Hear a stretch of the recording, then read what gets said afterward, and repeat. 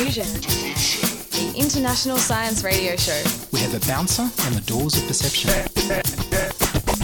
The good, the bad, the ugly. It gets pretty exciting. The myths, the truths.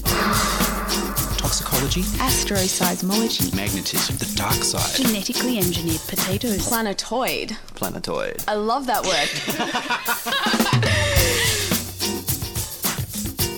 Hello and welcome to Diffusion. Sit back and relax while we engineer weird and wonderful science beamed directly into your ears.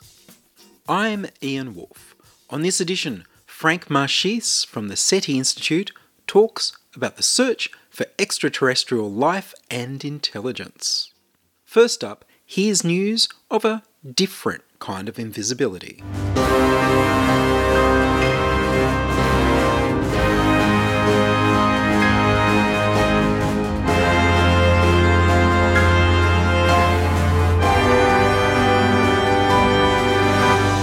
Invisible in water. Real-life cloaks of invisibility work by guiding light waves around objects without touching them, instead of bouncing off and into the eyes of observers. Researchers have found ways to bend water waves around objects to make it seem that the water had never touched them. This makes a ship's passage through the water invisible. Bending the water waves this way would also reduce the drag of the water on the ships, allowing them to go faster with less fuel. The watery cloaks of invisibility may even stop ships from rocking, because they just don't feel the waves. The same techniques might also find applications with sound waves and even the elastic waves from earthquakes. Two teams have found two different ways to solve the problem. They're similar to the two approaches used in hiding objects from light waves: waveguides and metamaterials. Researchers from Zhejiang University in Hangzhou, China, set up an experiment to shield a toy boat from big surface waves in a water tank. Along each side of the wave tank's long narrow channel, the researchers laid steel beams that gradually sloped upward to a flat region and then back down. This changed the depth of the water at the edges of the tank in a way that adjusted the speed and direction of incoming water waves. The toy boat in the tank's centre sat almost motionless as the waves rolled in. A series of such beams could be constructed in a port to stop boats from bobbing wildly while being loaded with cargo. In their paper, the researchers explain in detail how the waveguides could be used in wharves and ports. Their paper was titled Broadband Waveguide Cloak for Water Waves and was published in Physical Review Letters.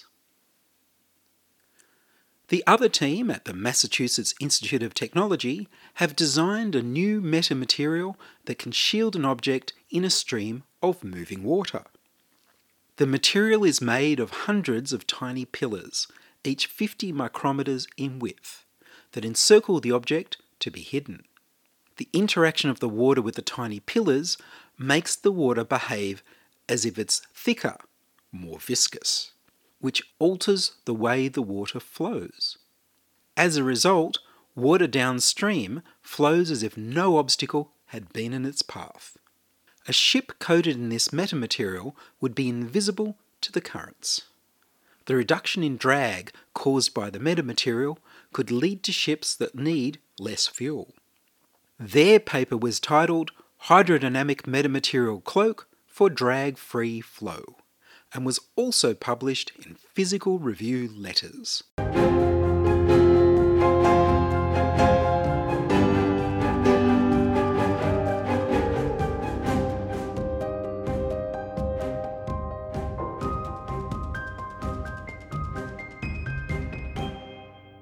You're listening to Ian Wolfe on Diffusion Science Radio. Send emails to science@diffusionradio.com. We're brought to you across Australia on the Community Radio Network and podcast over the internet on www.diffusionradio.com. Extraterrestrials? Frank Marchis is a senior planetary astronomer at the SETI Institute. He's also Chief Scientific Officer at Unistellar, a company based in France and San Francisco that makes robotic, smart telescopes. I spoke to him by Skype from a very windy street corner. We talked about the search for life on other worlds, the search for intelligence in the universe, and laser SETI. I began by asking him, what does the SETI Institute do? So the SETI Institute is a non-profit organization located in Mountain View, nearby San Francisco in California. It's an institution which has 73 researchers at the moment. And those researchers are basically looking for life in our galaxy, our universe. So there is various ways to find life in our universe. Most people know the SETI Institute for the research we started 35 years ago, roughly, with Jill Tarter and Frank Drake, where basically they used antennas like the Parkes array or the Allen telescope array that we have at the moment to search for technosignatures. So basically the signature of a civilization, some radiation coming from a civilization which, like us, is emitted radiation because of their TV, their radio, their radar, or simply because they want to say they are here. The second way is to search for life in our solar system. So there is a lot of planetary astronomers at the SETI Institute which are looking for life in our solar system because we know there is water in our solar system. We know, for instance, there is more water underneath the crust of ice of Europa than there is on Earth. We know there is weird activity at the south pole of Enceladus, a moon of Saturn. So SETI Institute researchers are involved in designing or using instruments made by NASA space mission to search for life in our solar system. And finally, the third way, which is the way I kind of lead a few years ago, and I'm not the chair anymore, but I still work in this field, is of course to search for exoplanets, planets in orbit around other stars. We know now there is 2 planets in average around each star in our galaxy. So it means that there is a lot of worlds over there. And in fact, 30% of those worlds could be Earth or super-Earth, so terrestrial planet. And we know as well that a large portion of those planets, 10% at least, could be in what we call the habitable zone on a star, where we can find liquid water on the surface if they have the right atmosphere. So exoplanetary astronomers like myself are looking for life by trying to image and to characterize the atmosphere and the surface of those terrestrial and super-Earth exoplanets. Right, and there's been little bits of news, I think, this year about some exoplanets that they've found that might be in the habitable zone. Yes, so in fact, Kepler is a mission designed by NASA and also operated at NASA Ames. The SETI Institute has been involved in this mission intensively. It is because the SETI Institute researchers designed the pipeline to detect transit of exoplanet from the Kepler data. So after 4 years of operation, the Kepler spacecraft has been able to show that there is planets almost everywhere in our galaxy, and have been able to detect some very interesting exoplanets. Planet close to the star, not too far away, not too close, with the right temperature that if they had the atmosphere like Earth, they could have liquid water. But there is something very important here, and that's something I mentioned yesterday during my talk at Macquarie, is that we did not yet see a planet like Earth. What Kepler has been revealing is the existence of a planet that could have life if it was like Earth. But Kepler did not see the planet. Kepler saw the shadow of the planet. And by seeing the shadow of a planet, you don't have much information about the planet. You know the size and you know the orbit.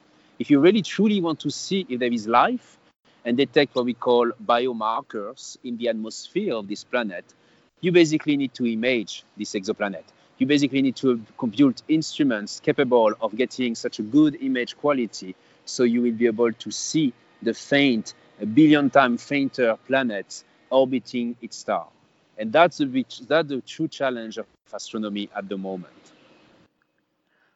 Are we able to tell a little bit about the atmosphere from the light that goes through it when we see the shadow? So when we see a transit, in some cases, if we have the right instrument, we can derive information about the atmosphere by spreading the light during and after the transit. This is what we call spectroscopy by transit. This is very difficult to do because the signal of the transit itself is very small, so the signal of the atmosphere is even smaller. So we need to have specific instrument built for that. JWST, the next space generation telescope, will be able to do the study of transiting exoplanets for a few of them and characterize the atmosphere. And maybe if you are lucky, even detect the atmosphere of a potentially habitable exoplanet. The Europeans are planning a mission called Ariel, which is a space telescope that has been designed specifically to see the atmosphere, to detect the atmosphere during transit and be able to characterize this atmosphere. So it's impossible, but it's difficult. And is it going to become possible to image the planets? So we are working on various instruments to image planets. And in fact, we have already imaged exoplanets, a few of them. Been working for 10 years, roughly, on JPI, the Gemini Planet Imager. It's an instrument designed specifically to image and characterize Jupiter-sized, Jupiter-like exoplanets. So we're talking about very massive planets in orbit around their star. In 2015, we announced the discovery of 51 Eridani b. It's basically a planet twice the mass of Jupiter with the same atmosphere, orbiting 10 times the distance of the Earth's sun, so 10 AU from its star. That's the first true Jupiter-like exoplanet ever discovered and ever seen using adaptive optics technology. So we have seen various additional ones recently, but now the difficult step we want to do is to image and characterize Earth-like exoplanet. And the problem is way more difficult because exoplanets like Earth are small, very small.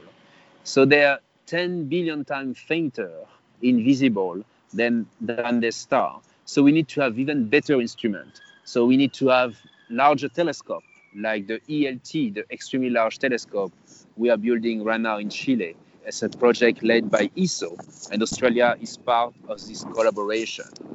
So with this kind of large telescope, we think we will be able to image and characterize Earth-like exoplanet. SETI is also involved in one additional mission that I kind of like because it's a very low-key but extremely successful, potentially successful mission called Project Blue. Project Blue is a space telescope the size of a fridge with an aperture of 30-40 centimeter diameter. It's a telescope dedicated to image one specific planetary system, the Alpha Centauri A and B. Those are two stars located only 4.2 light years away from us, so very close to us in the cosmological background, we say. The size of the galaxy is 100,000 light years, so that's very close. That's a closer star to our sun.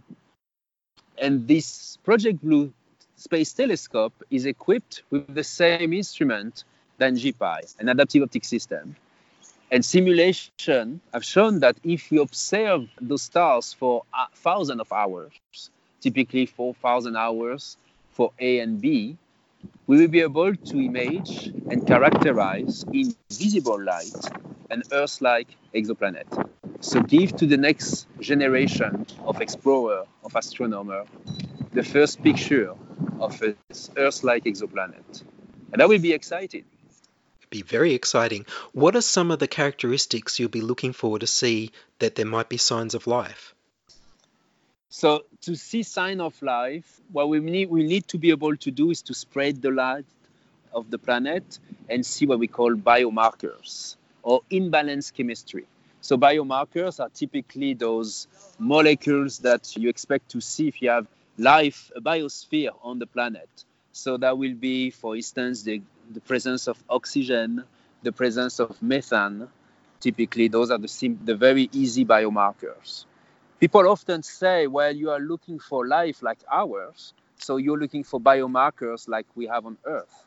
But in fact, people at Harvard University, like Sarah Seeger, or at University of Washington, like Vicky Meadow, are working on modeling a different type of life and trying to basically provide for the next instrument some biomarkers of biosphere that will be different to the biosphere of Earth, finding what we call imbalance into the chemistry of the atmosphere of a planet.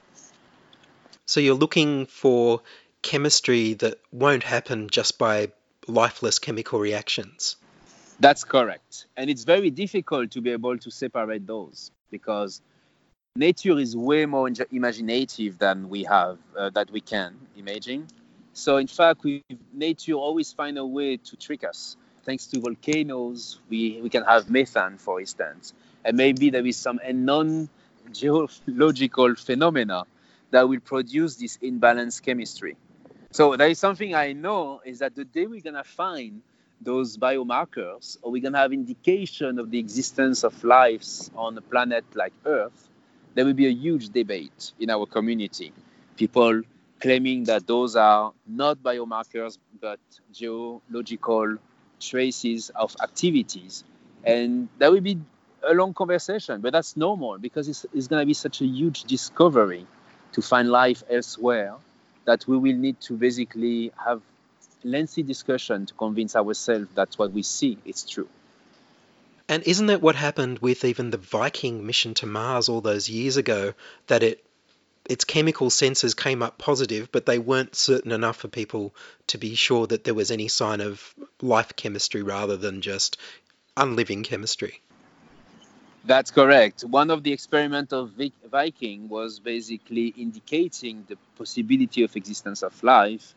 He has been kind of dismissed because the other one was not suggesting the possibility of life. So people kind of dropped the ball on this and decided that there was no life on Mars. Right now, I don't know if you have seen recently we have seen an outburst of methane on Mars. And we have no idea where this methane is coming from.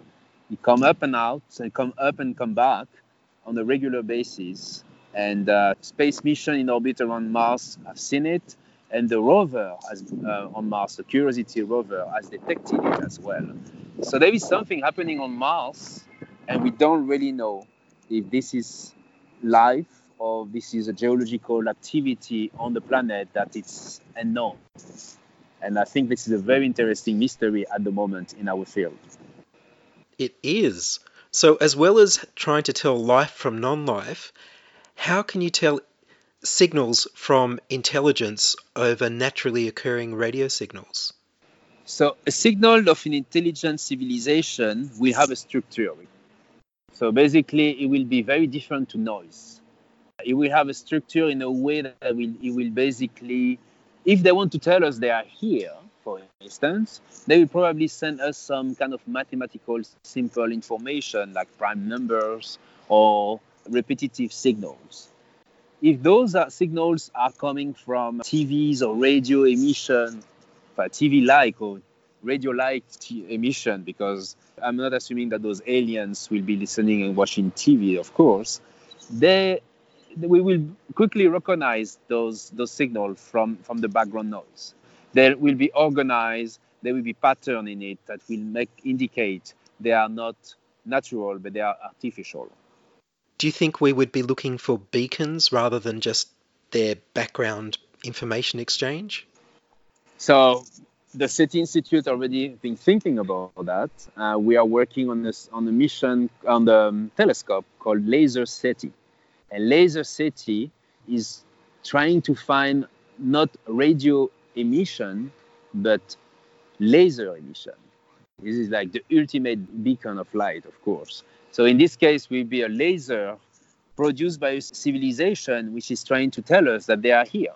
Maybe we do have these signals coming on and off in the sky, and because we don't really look for them, we don't see them. So the Laser SETI instrument, which is going to have its first light in the next weeks, is basically an instrument that monitors the sky 24/7, 12 hours 7, because you need to be dark for it to be able to do that. and will basically be able to detect automatically the projection of a laser coming from an extraterrestrial civilization. It must be very difficult to screen out all the signals from all the satellite and all the other things that are going on around the Earth. Yeah, it's very difficult, and we have stories of people believing that they have discovered a signal of an extraterrestrial civilization, and ultimately found out that it was a satellite, a military satellite. It does happen, and we have a protocol. In fact, if one of the antenna, like the Allen Telescope Array, for instance, detects something, we will communicate quickly with the next station capable of observing this signal in Australia or in Arizona or in Europe, China, etc. And they will be basically following this signal to see if it's changing, if it's decreasing, and if it contains any mathematical information or any pattern, for instance. That's the best way for us to make sure that we are not observing some kind of activity, a non-military activity, for instance, coming from a rogue satellite. And the square kilometre array that's being built, will that be doing any SETI activities? Are you talking about the SKA? The SKA, yes. Yeah, the SKA will have a SETI component. I'm not part of this project, so I just can tell you what I heard and when I talk about with my colleagues. The SKA will basically have a team searching into the signal for patterns, for structures indicative of the existence of extraterrestrial technological signal. So there will be this. Of course, the SKA is not designed for that. The SKA is designed to conduct observation in astronomy in general, but it's taking a lot of data, and we will basically process this data to be able to detect any indication of technological signal coming from it.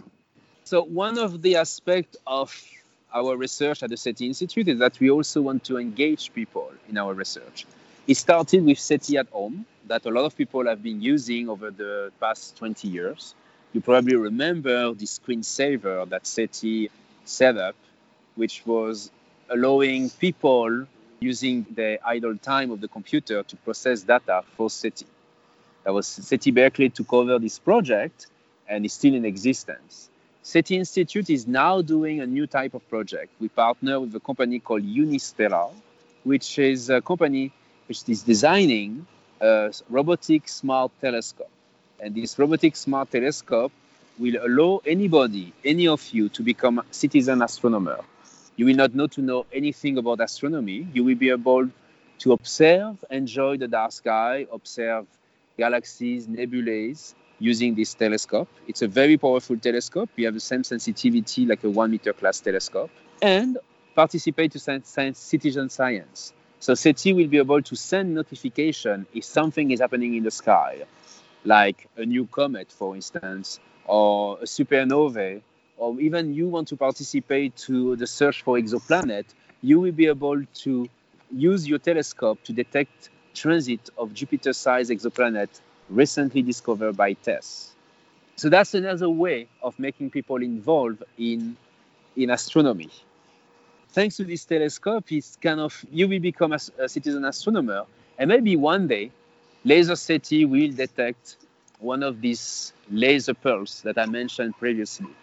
And in this case, we will need you, citizen astronomer, to follow this signal, to be able to tell us if it's still happening wherever you are on this planet. So the Laser SETI and the Unistellar could be basically the next instrument network that will discover the existence of technological civilization. And where do people find the SETI Institute online? The SETI Institute can be found at seti.org, SETI.org. And the Unistellar page is at unistellaroptics.com. Well, Frank Marchis, thank you very much. Thank you very much, Ian. That was Frank Marchis, Senior Planetary Astronomer at the SETI Institute, talking about the search for extraterrestrial intelligence.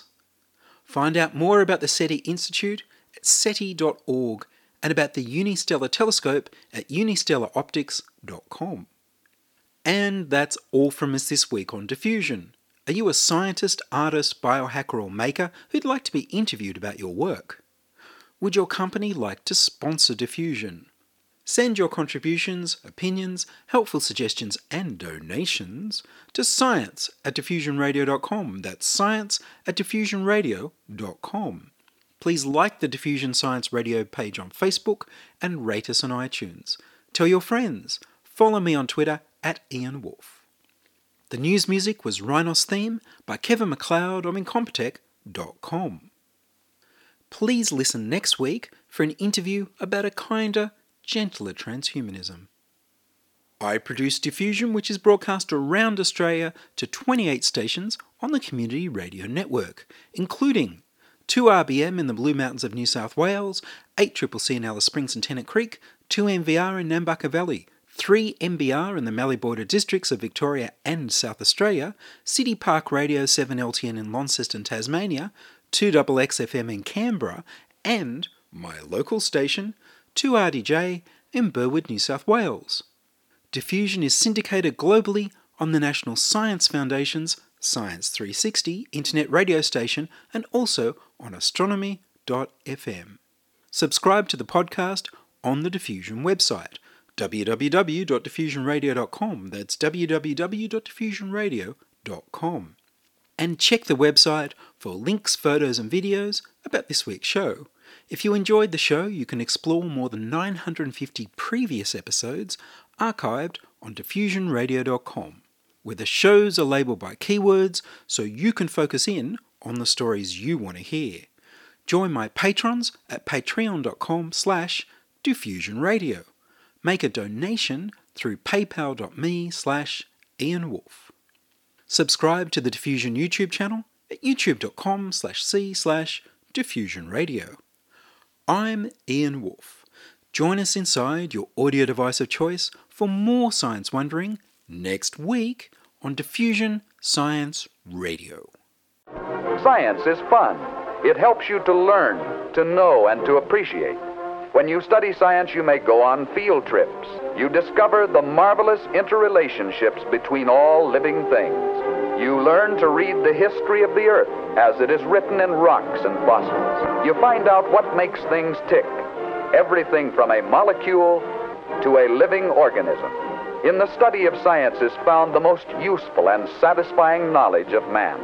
Knowledge of his physical world, its past, its present, and its future. And in your moments of relaxation, now and in the years to come, you will find the study of science leading you into fascinating pursuits. Photography, collecting. Why study science? Study science because you will find in the study of science a richer, more rewarding life.